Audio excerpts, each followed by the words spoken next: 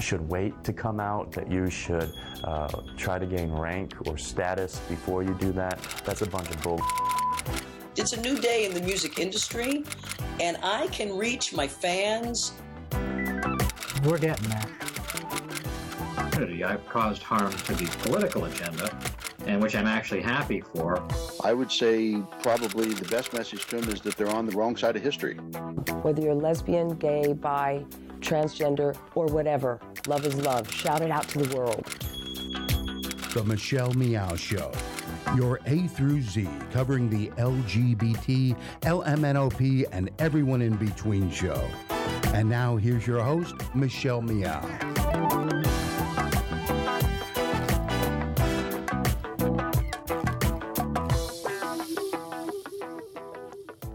Hi, this is Simma LIeberman, the inclusionist, on the Michelle Meow Show. And sometimes I host a show on the Michelle Meow Show, my inclusionist segment. But today, I've been talking about everyday conversations on race for everyday people. However, today is really not an everyday conversation. Joining me are my two guests. I have Joel Brown, who is a good friend and colleague in diversity and cultural intelligence work. Plus, he's an internationally known spoken word artist. And my other guest is another good friend and colleague, Mercedes Martin, who's been involved in the last 25 years on issues of race, conflict facilitation, and bringing people together across all different backgrounds. So let me start with you, Joel. The events of this week show us that this is really not every day, or maybe it is every day. What do you think? Yeah, it's definitely not every day. I went to the University of Virginia for grad school and didn't know that there was a rally planned, and have made a general commitment to try to avoid the news as much as possible. And I turned on the news on Saturday, and it was like watching footage from the 60s. So it was kind of surreal, and you saw people being interviewed and then for whatever reason being pulled off camera due to the violence and the activity that was swirling around. So it's just very strange and chaotic time that we're living in right now. And, you know, we'll talk a little bit later about what I think this really is about. But there's no way to really describe this feeling now. This is something that I haven't really felt before in the years I've lived here in the United States.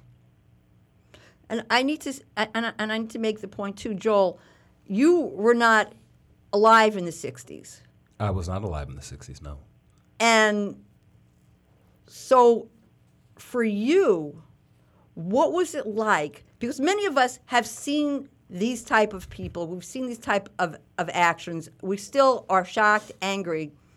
But for somebody like you who actually lived in Virginia, you went to the University of Virginia where the march was being held. But what was it like for you as a younger person? This isn't the first time I've seen white supremacists demonstrate. It isn't the first time I've seen KKK activity or KKK-related activity. I think the general feeling, though, I got was we're now on a powder keg. We've gone from being split or there being polarization now to being an activation of something much different. And it was something that I thought we had moved past, at least to this degree, but I see us regressing, and I worry that if we don't get this under control, it's going to become really dangerous. Mercedes, let me get to you, because you weren't born in this country. You're born in Cuba, and so you weren't here in the 50s and 60s. What is it like for you to see this? Yeah, thanks, Emma. For me, like there's the emotional response, and the emotional is despair, is grief, and someone that's been working on these issues for a significant number of years, and came to it not so much from the historical, but more of that refugee experience of being Black and Latina in the U.S. and where do I fit. I feel really confused and frustrated this morning. And on one angle, it's the emotional response of really seeing the aftermath of history, right? The Civil War ended so many years ago, and 100-something years ago, and here we are. But at the same time, and I'm holding the contradiction, there's a sense of almost relief that it's coming out this blatant into the open. Someone who's been involved in the race conversation, both as a social justice conversation as well as a corporate diversity discussion, I think that what this week's events have done is really removed the Band-Aid. It's really removed how we dance around the issues, whether it's a conversation or not, and the assumptions that we make on who's on board and who's not. And like Joel, I believe that this is an opportunity to, really go at it in a very direct and in a different manner. And if we don't do so, we'll continue to see the danger and really the danger to humanity that this kind of hate continues to bring. So I would say that it's both the emotional piece as well as the hope that this is a wake-up call for all of us. To those people that are listening in that may not know us, all three of us have been involved for a long time in corporate work. My background originally years ago was in social justice, and then I got involved in diversity and inclusion as for the business and for working in corporations. And I know for me, I've been having a hard time with boundaries or crossing lines or what does this have to do with business? But it's been very difficult for me, particularly as a Jewish person, when I hear the things that people are screaming. And I know that the reason that I do my work is to be able to create a better world, better organizations, better communities. And I try to be as objective as possible in my work. But I have to say, I'm having a really hard time with being objective. And I don't think that there really is any being objective, because it's not like there's a lot of sides in this situation. What do you think, Joel? It's interesting. You think about the incident, the alleged incident that prompted the riot and the protests in Charlottesville. On one hand, you're hearing that, well, people were upset because Robert E. Lee's statue was going to be removed. And I have no problem with monuments. I have no problem with peaceful demonstration. But I think we have to actually see what took place, where the Friday before the melee, if you want to call it that, there was a peaceful demonstration. There were a lot of clergy in Charlottesville. They were having a rally in a church, and they were surrounded by a mob with torches and all sorts of other military gear. Some people had guns, because Virginia, to my understanding, is a open carry state. And people inside the church were concerned about their safety, whether they should leave. Many of them didn't leave because they were advised not to. And then some were told that if they did leave, they could be subjected to some serious bodily harm. And, from my standpoint, if it were just a protest of a monument or just the removal of the monument, I could see that. But then again, Robert E. Lee was not just some figure who had a different political persuasion or opinion. By technical definition, he could have been deemed a traitor. He led an insurrection, to put it mildly, against the United States government. He symbolizes a system that is based on, in part, white supremacy and subjugation of African peoples, at the very least. And why that is still a discussion in 2017 is beyond me. What's your perspective, Mercedes? Yeah, I agree, and unfortunately, events like this force us to go back to the history books and look at history. from the different perspectives, right? I think that a lot of what we're seeing is that there's a fear that history gets retold by those who, from the winner's angle, right? And this is a historical pivotal moment where the South has never conceded that has been the case. I think that dissecting the issue and ending up talking about who owns slaves or not, it's again part of the dumbing of America that's been going on for a while. And I just highlight one particular topic that might not necessarily address all of what needs to be addressed, and that's what I'm fixated, and that's what I'm hearing with this. I think that, you know, this is something that's been there. We're just seeing a response to waking up a bear. And the only thing is that in the past, from my perspective, these issues, the perspective have been tempered by a diplomacy or even a government that portrays a balanced perspective, and now, again, that's been removed. I think that my perspective is that until as a nation we're able to have a very honest conversation on race, that, you know, the term that I've been using with some of the dialogues that Simma, you and I have been leading, sobre mesa, which is a Spanish term for that period right after a big meal where folks just kind of hang around the table and talk and are able to bring up their own perspective, until we're able to, you know, have more of those and really address in a more direct and honest way the issues around race in this country. We will continue. It will just continue to get worse.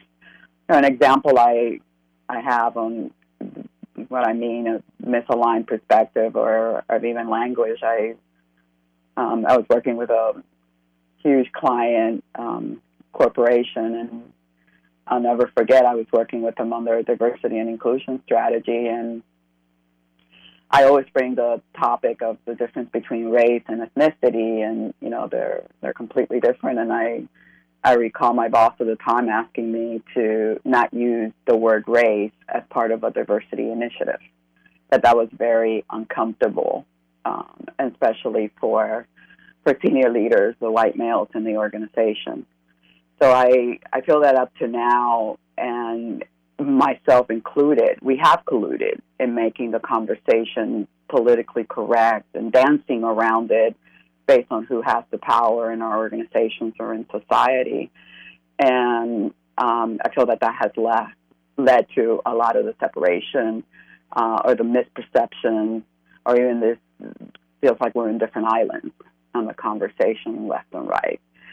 And then the last thing I want to say is that I also hear on the other side, my brothers and sisters talking about that it has been our perspective, the liberal perspective, that has pushed and created where we're at right now. So I am struggling, and I struggle because I know that, and I said this in a meeting the other day, and people, you know, were really upset at me, but there's a Donald Trump in all of us, and I just want to make sure that I really look at it and don't dig my heels on my end, and I'm able to really reach across. That's how I've been living. What this event has left me feeling is, I don't know if I can reach across. We're so far, this vacuum between us is so big. So that's a little bit more on emotionally how I'm feeling. Thank you. And I think, Joel, you wanted to say something. Let me get Brother Joel in here, and then I want to say something after Joel. Well, I think the thing that annoyed me, frankly, this weekend, I got a lot of phone calls and texts from people about what was happening in Charlottesville, and I think once again we have to properly frame what's happening, and that goes to what Mercedes was saying. To me, we're talking about a white supremacy complex that has never been fully dealt with. And we can say it's the University of Virginia, which it wasn't. We can say it happened in Charlottesville, which it did in part. But we have to expand the conversation and really talk about what's really happening. This isn't about 45. This isn't about UVA or Charlottesville or the South or white nationalists. When you say, for example, Mercedes, that people are trying to rewrite history, I think really what's happening is people feel like their country is being lost. And that was what happened with Barack Obama. Now, I don't think there's any danger in a country being lost, but the optics weren't good. And so if you have a shallow perspective and you say, well, the president is African American, LGBTQ people now getting married, the illusion of Mexicans running across the border, it makes people very, very uncomfortable. And so then they're thinking, wow, my country is being taken over. There's this liberal agenda. And I do think, to be fair on the left, I do think we need to be careful about some of our positions. But at the same time, I think when I talk to my friends overseas and they say, oh, this is really funny and crazy and cute, I say, you're basically seeing us go through a civil war. And I think we need to start understanding what's really taking place. Yeah. That's been brewing. I agree with you. And just one more thing, Joe, and I know you're just quick. Yeah, the whole rewriting of history, I'm not necessarily advocating it, but also listening how Germany has dealt with the same issues with the Nazi, post-Nazi statues not being allowed and whatnot. It's just been interesting to really be more aware of how in the U.S. we've taken it in a very different direction. And I definitely agree with you. Let's not make this about Virginia. This is happening in Berkeley, California. This is happening in all of our major cities. This is a national piece.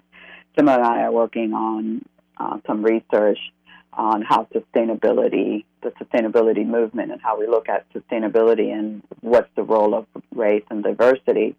And my interest in that is similar to, this conversation here, that it's another movement, well-meaning, but we lose track of the impact of race, identity, in a lot of what we do and the systemic change that we want to bring about. How do we make sure that doesn't continue to happen? All right. We have to stop for a break, and we'll be back in a minute. The Commonwealth Club of California is the nation's leading public forum, engaged with the most important issues of the day. More than 450 times each year, we feature programs on politics, LGBT issues, literature, science, entertainment, and more. Subscribe to our podcast on iTunes and Google Play, watch our videos on YouTube and Facebook, and when you're in the Bay Area, join us in person for our daily programs. Learn more about the club at commonwealthclub.org. Babe, I think we're ready. We're really doing this. Yeah, I'm ready for our family. So where do we start? Starting a family is a team effort, and when life needs a little encouragement, Pacific Fertility Center will be right by your side. As a unified team of the best fertility specialists, guided by the highest ethical standards, Pacific Fertility Center provides patients with compassionate fertility care. Visit pacificfertilitycenter.com. This is a true story about two best friends who fell in love and moved across the country to the city by the bay. After many years of dating, Jen and Jacqueline are now planning their dream wedding. It's a big moment in everyone's life when you say I do, especially when you can make choices for your authentic life and your loved ones too. Congratulations, Jen and Jacqueline. Live your authentic life. A special message brought to you by Weatherford BMW. Thanks for listening to the Progressive Voices Network, streaming the best in progressive talk 24/7. Keep the progressive conversation going on Facebook. Like us at facebook.com/progressive voices. On the Progressive Voices Facebook page, we update the stories that our hosts like Tom Hartman, Stephanie Miller, Bill Press, and Leslie Marshall will be talking about during their shows. And we share great news, commentaries, opinion pieces, and videos from all over the progressive world. Always progressive, always on. Be part of the progressive conversation. Like us at facebook.com/progressive voices. And now, back to the Michelle Meow Show.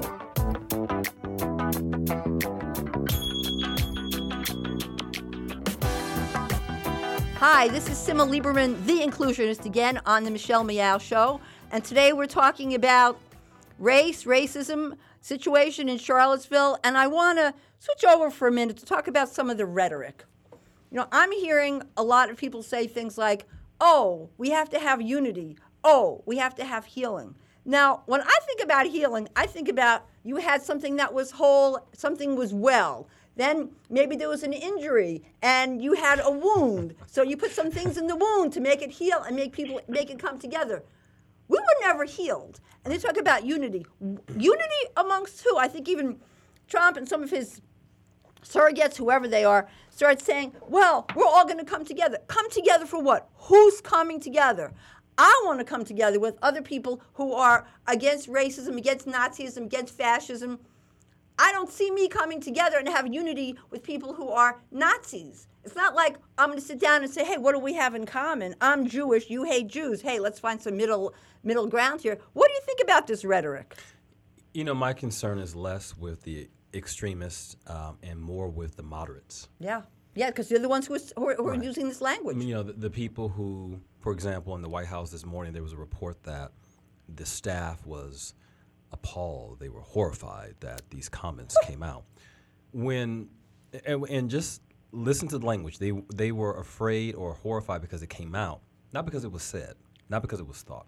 Yeah. I'm more concerned about the people who blindly, for example, right after 45 was elected, and there was a town hall, I think, in some place in the Midwest, Kenosha, Wisconsin, someplace, and there was a question about the racism that was being peddled during the election, and a couple of people said from the audience, well, it was just, you know, he didn't mean it. Yeah, he didn't mean it. He didn't mean it. It was just that mild type of racism. It wasn't that hardcore racism. It was that soft racism that is cute and funny and, you know, doesn't hurt people too bad, doesn't burn crosses, but, you know, still discriminates against people and leads to inequitable treatment. So that's where I'm concerned. I'm also concerned with the liberals who, you know, have said, well, I just want to understand their perspective. I want to understand where they're coming from. If they're racist, I want to understand why they're racist, they're sexist.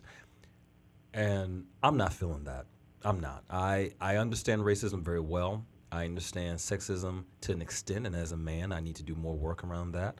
But I'm not going to ask a woman to come and talk to or suggest that a woman talk to some sexist man about their behavior. I think we need to be honest about what the issue is. And to go back to what you said before, Simma, about healing, we need to grow. This country hasn't grown. Yeah. And we need to evolve. And I fear that if we don't evolve, then there are going to be some pretty troubled days ahead for us. Well, I mean, and I look at some of the people, you know, they say get woke. Well, I've been woke. You've been woke. Mercedes, we've been woke. But then there's a whole lot of people that are woke to I don't know what. Because while people were screaming and yelling about Kim Kardashian having a photo shoot where they thought that she was too tan and said that maybe she was in blackface because she was too dark. You know what? These people are organizing. Let's get real here. Let's stop worrying about Kim Kardashian and her photo albums or whatever she's doing. We need to start worrying about we need to start worrying about our ability to survive and thrive as a society. And when I think about unity, I think about everybody who is against racism, everybody who is against anti-Semitism. I think about people who are together really for love of each other and people. That's who I want to have unity with. Mercedes, what are you thinking about this? Well, I agree, and I agree with Joe. I think that for me, the salvation of humanity is finding that middle ground, finding those folks that are appalled. Lots of people from all races and backgrounds, and then how do we connect? How do we? I do see that to be the immediate next step. It brings me back to, you know, my triage, comeback trauma nurse days on what's the first thing that you do? Well, you know, in this case, first put a mask on, as they tell you on a plane, because a lot of us are emotionally, the frustration, the anger, the grief, especially if you've been doing this work and belief in the humanity. And the young woman who died, I was listening to her mom's, video, and how they lifted her work. So first take care of your, and then come back for the folks that are going to be the ones that are questioning, and you can bring to the side. I don't think that right now exerting or putting more energy in the extremists that we saw would be the best or the best use of our time and energy. And the reality is that those that are questioning and are woke or continue to waking up, because I think the woke is something that continuously needs to happen. This is an opportunity for us to, really reach out and to see this is what we've been talking about. I too am tired of, what I call the dog and pony show, of sitting up in a panel and talking about how bad it is for people of color. I think that this experience and what we continue to hear, especially since 45, I like that, Joe, took office, I'm finding it less inclined or desire to continue telling the story, because now you have enough evidence and there's enough, I feel, opportunities for conversation to show this right perspective that that's really impacting our nation and all of us. And but all three of us in the work that we do, and we've done a lot of work, all of us, in terms of sitting down with people from different cultures and different races who may mean well, but there's things that they don't understand. We have had some amazing ahas. So I think we need to be able to gather with the people who do support us, who are against injustice, who want people to feel included, and maybe they may not know how. But we've seen that we have the ability to bring people who just don't understand. Yeah, am I right or am I wrong?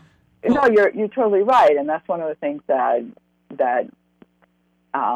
that's what I meant, and that's what's coming up. Where I got to be honest, when I do have a lot of folks that are questioning and want to understand and have been around and have come to the sobremesas, and I appreciate the interest of having these real conversations around race and creating great places.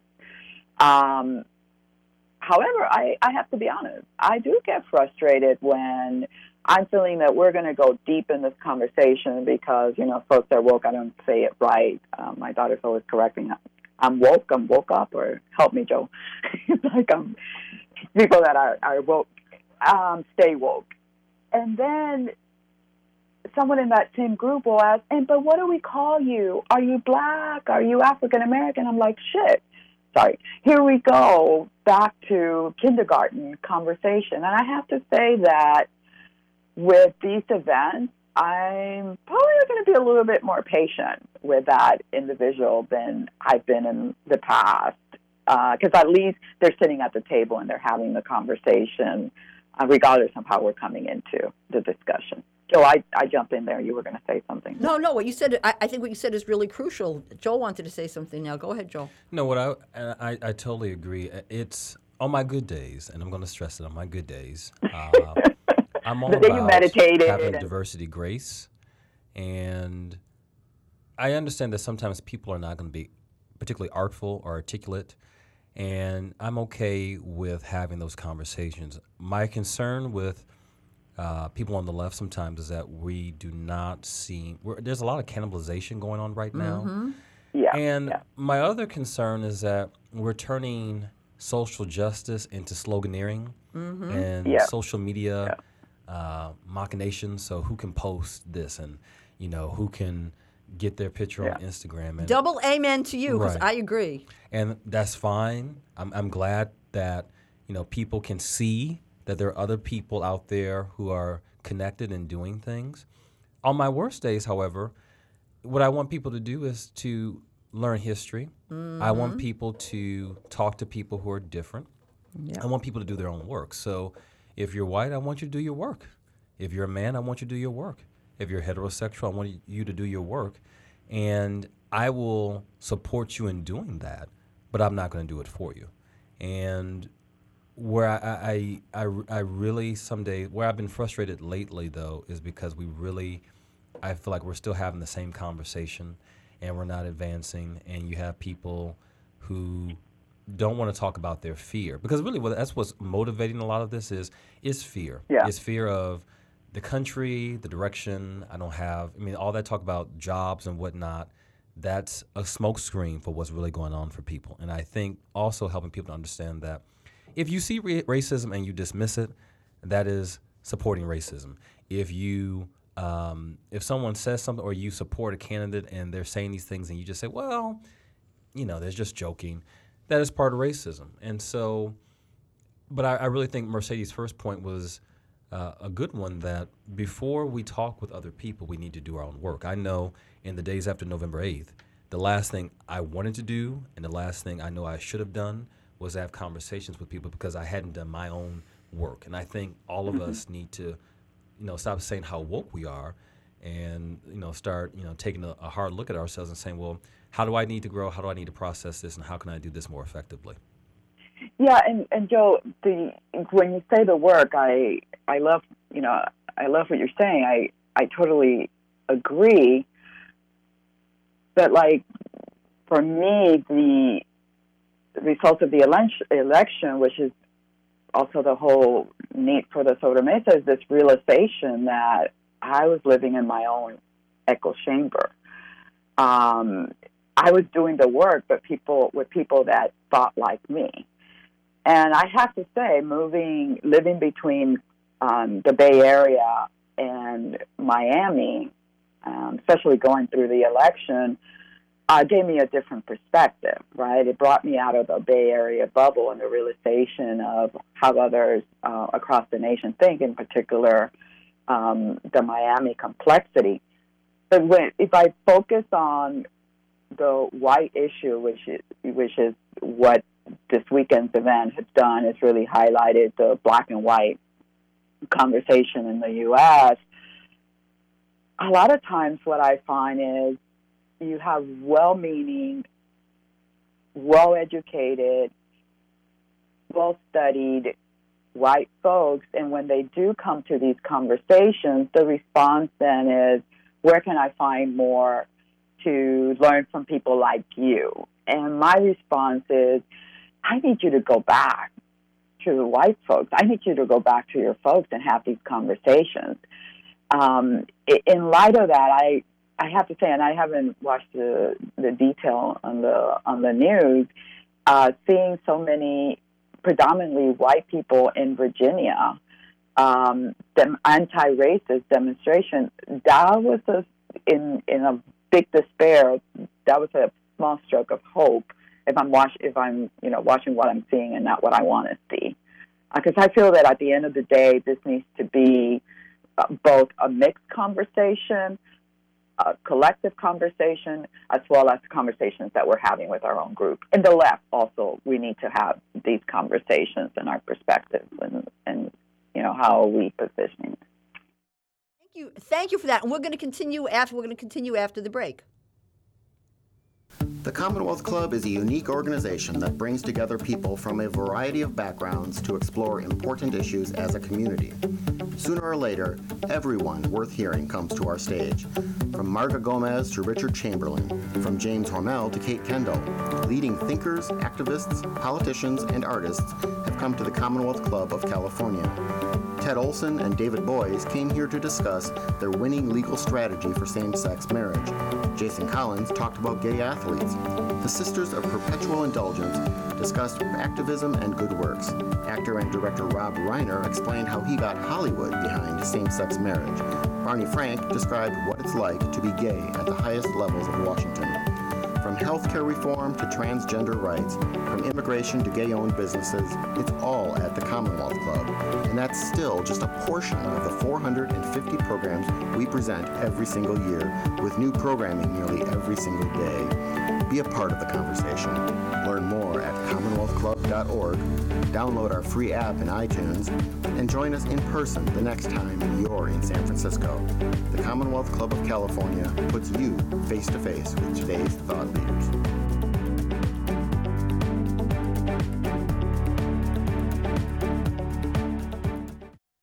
Babe, I think we're ready. We're really doing this. Yeah, I'm ready for our family. So where do we start? Starting a family is a team effort, and when life needs a little encouragement, Pacific Fertility Center will be right by your side. As a unified team of the best fertility specialists, guided by the highest ethical standards, Pacific Fertility Center provides patients with compassionate fertility care. Visit pacificfertilitycenter.com. And now, back to the Michelle Meow Show. Hi, this is Simma LIeberman, the inclusionist again, on the Michelle Meow Show. And today we're talking about race, racism, Charlottesville, and other related topics. And earlier we were talking about race, racism, role of white people, role of people of color. And I just want to say, as a white person, that if anybody has any questions, please feel free to contact me at any time, because I feel one of my responsibilities is to be able to talk to everybody and to bring people together, and also to talk to other white people. Now, I don't think that white people should just be talking to other white people, because then you only get a white perspective. But what I will do, though, is that I think a lot of my responsibility is to try to win people over. A good friend many years ago, like 30 years ago, said to me, he was an African-American man, and we were talking about civil rights, and we were talking about discrimination and how people should respond, because at the time, I used to be dogmatic. I was one of those people that I'm against right now, people who scream and yell and tell everybody that they're wrong. And what he said to me was, he said, we can't afford to throw people away. We can't afford to lose people. He said, imagine if you were a slave running away from the plantation, or a Jewish person during Nazi Germany running away, trying to escape the Nazis. What would you do? Who would you be looking for? He said, you would want to neutralize people. At the very least, you would want to neutralize them so that they didn't turn you in. And at the best, you would want to win them over to your side. So when you were talking about cannibalizing, and I think that that's really important, and I want everybody to think that way. This is serious. We can't afford to throw people away. We need to bring people, to at least neutralize people. If people have questions, if we know that somebody is just confused, we need to talk with them, because we don't want them to end up marching and being one of the Nazis. We don't want them to be able to turn us in or turn against us. We do not want to be able to push people over to the Nazi side, which some people think that we could afford to do. I don't think we can. I think this is too serious. Joel, you have a point you wanted to make. I totally agreed with Mercedes' point that there's times for people to have intra-communal conversations, and that's what I meant by doing the work. There's some things that, frankly, as a man, I had to talk to other men about. When the whole Bill Cosby thing was taking place, for example, there were a number of guys I talked to who said, oh, they're just making this up. And I said, well, after the 1,000th woman, then no, I don't think that it's a made-up story. There's a real issue there. And I had to contextualize it for them in the way that we talk about law enforcement and police brutality against African Americans. I think that, you know, where I hope we go is we start talking about, well, what do we do next? Because, you know, I don't like waking up and feeling like I'm under siege. I don't like feeling like I'm a man without a country. I don't like feeling as though things are hopeless. That's just not my nature.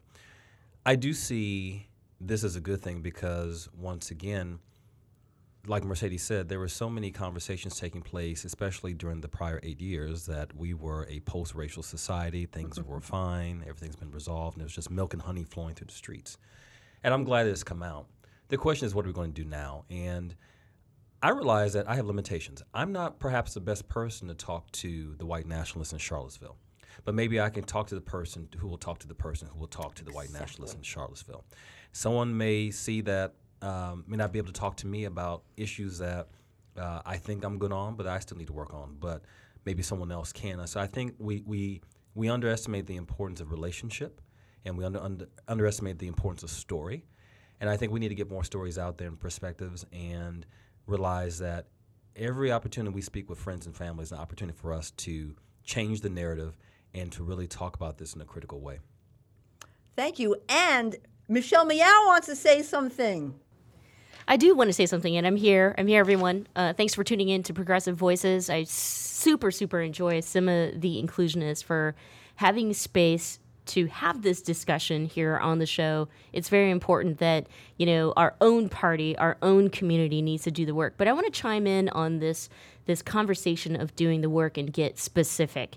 I think that when we talk about like our own internalized racism or our own complicity in racism, ways to build community or ways to talk about it and dialogue are one thing. But another thing that we really need to get real on is the fact that even in a post-racial society, the legislation, the laws, the systems in which a capitalistic society has been built upon has never changed. We don't talk about racism and mass incarceration in the same sentence, and we should be. We need to be talking more realistically about the fact that police brutality and oppressed communities go hand in hand, and we need to start changing those policies, legislation. And I would argue that, for people who sit there and say they're allies and what should we do, and they're sitting there, dumbfounded, what do we do now? This new phenomenon, Donald Trump, and everybody else is like, well, we've been living in these times. What are you supposed to do? I mean, are you actually ready to give up the political seats? Are you ready to vote for a person of color? Are you ready to call out voter suppression? Are you ready to vote on legislation that frees black bodies and black lives? Are you ready to go up against, law enforcement and authority, ICE, as far as immigration? I mean, these are the questions that we really, I feel, we should be talking about and asking if we're really serious about breaking down racism in this country. Those are the things that I think we need to be talking about and that we need to be changing. Mercedes? I just wanted to thank you, Michelle. I love your point, and especially the policy, and it's also my passion on the angle of looking at, the green sustainability with the browning of the U.S. and people coming up to me and saying, I don't see the connection. So totally agree. I just want to come back to that work again, and because I want to be clear, I feel that it came from the two people of color, and there's this perception that people are angry, people of color are angry, so I'm scared to ask the question. And then that just perpetuates, right, the whole stereotype and the bias and whatnot. When I'm asking you to do the work, I'm asking you to do it in two different places. It's not that one answer pathway or the cookbook of if I have this issue, if I know what to call him, Latino, Hispanic, Black, then everything else is okay. I want you to be brave and invite you to do the work with your own race as well as in the mixed company. I think that's where the real the real learning takes place. I feel that that's where those narratives, the stories that Joel talks about come into play. I think that's where you find people Simma like yourself, a strong ally, very clear on issues. But let's be very, very careful on who's saying, go do your work and how it can be misinterpreted, because that's already the narrative out there. If I, as the Latina, expressive, Black, tell you go do the work, she's angry, and now I don't have any place to go. I think we also need to deconstruct what that's all about. I just want to say something. I know we use the word ally a lot. I have to say, overall, I'm really not an ally. And when I think about allies, I have to say it in a different way. I don't want people to think that I'm saying, I'm not an ally. I feel that we need to go, I think everybody needs to be an ally, and we need to go one step beyond. We need to go beyond what we see it as our survival. That we see the survival of one is the survival of all. And of course, we are impacted differently based on how we look and who we are in the world. But at the same time, we have to see that it's in our own interest, that we don't have a choice. And in this particular situation, we look at Charlottesville, as a Jewish person, a lot of Jewish people are saying, well, why is it that not a lot of people are talking about the anti-Semitic stuff that they were screaming, because that was really scary. And one of the main people who talked about, who came out in support was, I think, how do you pronounce that? Linda Sarsour. I think she's Palestinian. She's an activist, and she has been at the forefront of including Jewish people in this whole discussion, because what's going on now impacts so many of us. It may impact us in different ways, but I think that I'm calling on everybody, every single person.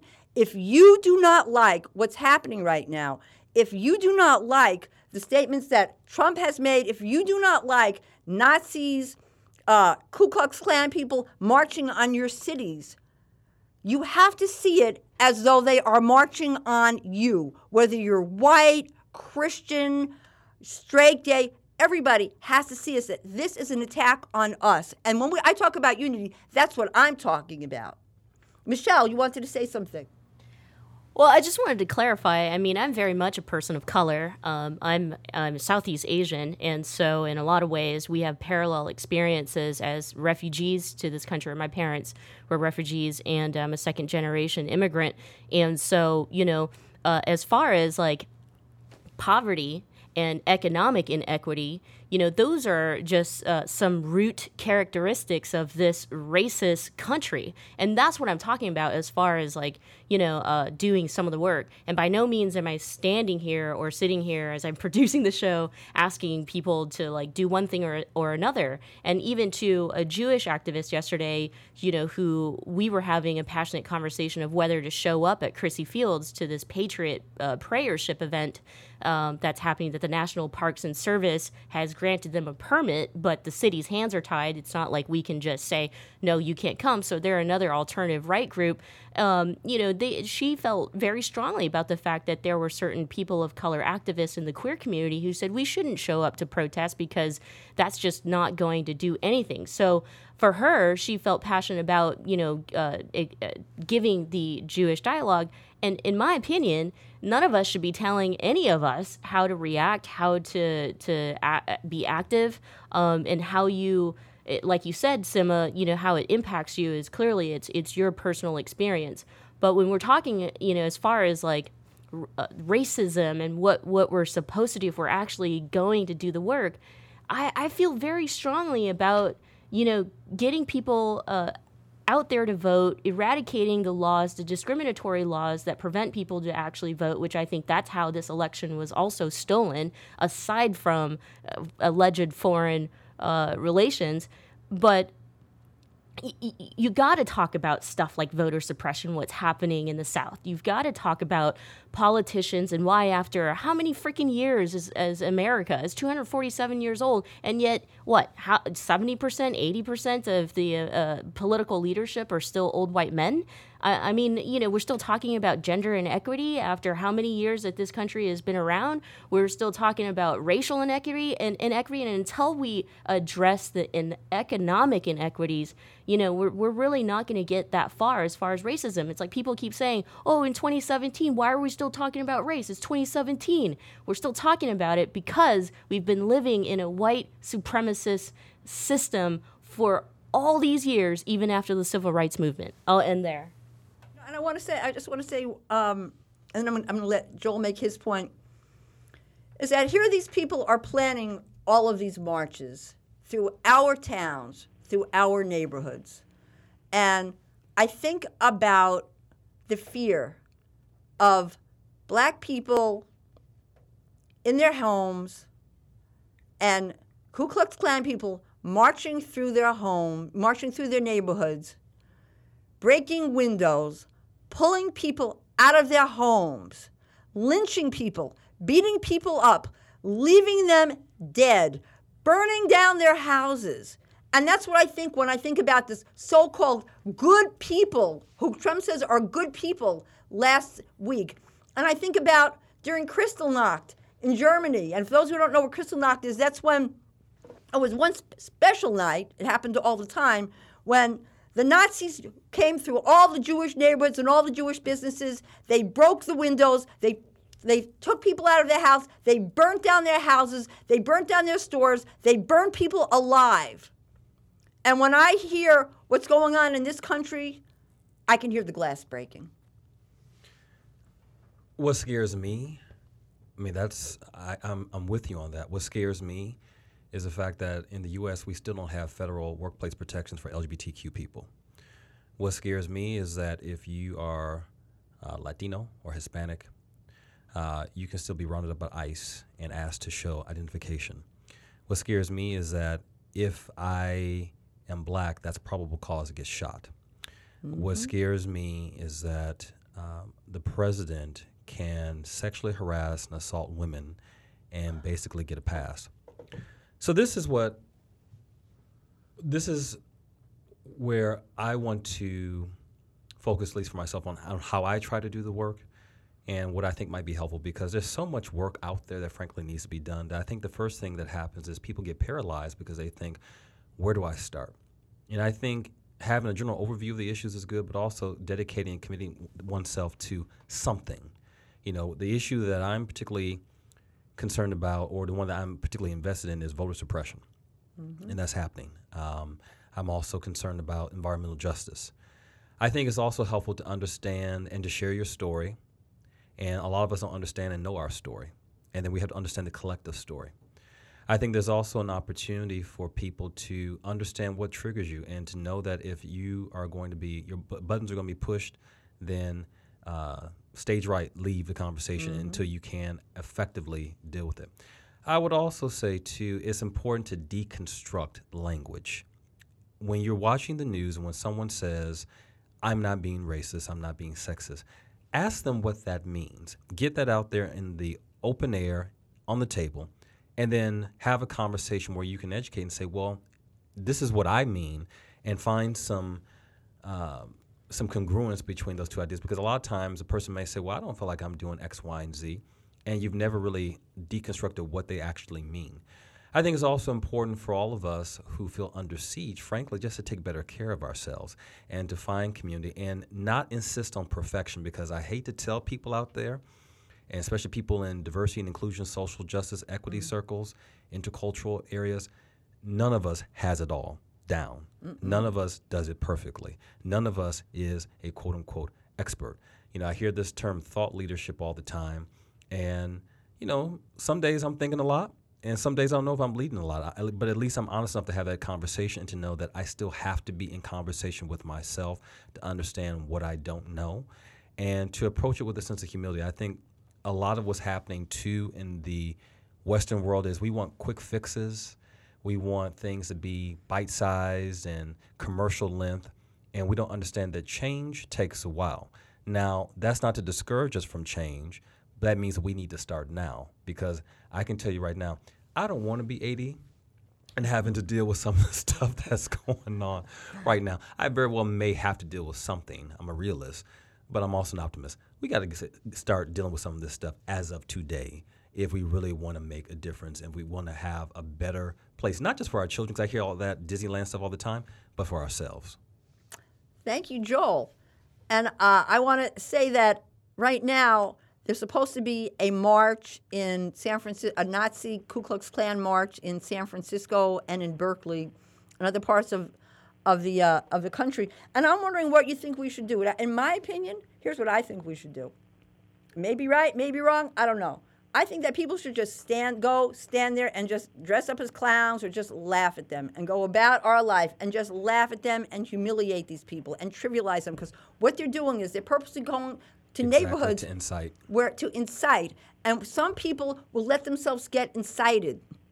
But I think to trivialize them, like if you look at the way some of these comedians are treating them, they are humiliating them, they're embarrassing them, they are drilling them down to, like, when I was a kid, we used to call it ranking. They are ranking them so low that they would be playing, they would be swimming in my spit. And that's what I would like to see more happening. Let them know they are too low. So, Mercedes? Yeah, I gotta say, I hear that, and having done a lot of work with my colleague Liz Gustfish on how the brain plays out in all of this, and the empathy, and I know I'm not there yet to laugh at it. Too much cellular memory kicking in, but I do agree. And what I want to work on is, how do we manage our triggers, right? How do I manage my own triggers for effectiveness, for humanity, my own humanity, to taking care of myself, and most important, continue my leadership in this space. I had an opportunity to live through that this spring, summer. I went back to Cuba after 49 years. And and I came in as a Cuban national, not as an American citizen. Long story. We left before 1970, so I'm still considered anti-revolutionary. And it was almost like a dress rehearsal to what we're going on today, because I found myself really having to hold my tongue and really look at my triggers on when the system doesn't agree with it. So much of what I hear Michelle bring up, and when I'm looking at it from an institutionalized place, and now I have the person in front of me that's manifesting everything that we're talking about. So I definitely invite my brothers and sisters and folks that are to really explore the triggers and be easy with yourself.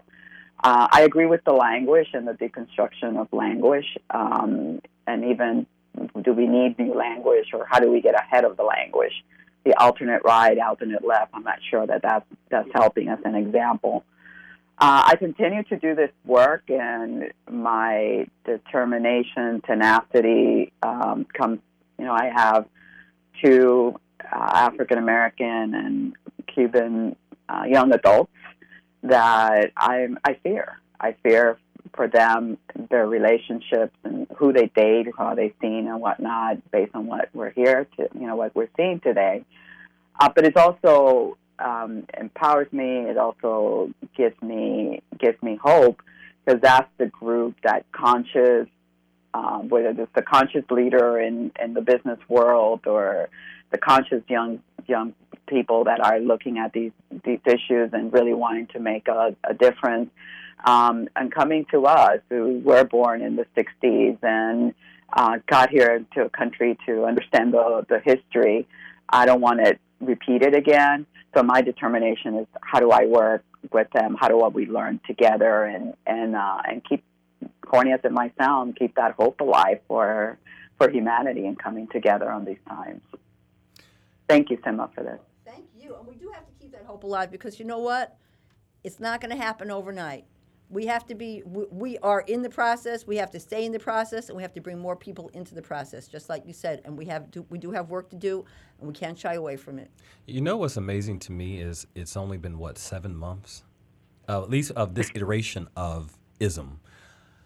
I would say, when I hear conversations around social justice, sometimes what I hear is, we need the young people. But I would say, if you are young at heart out there, if you're an elder, we need you to come and share your knowledge and your wisdom.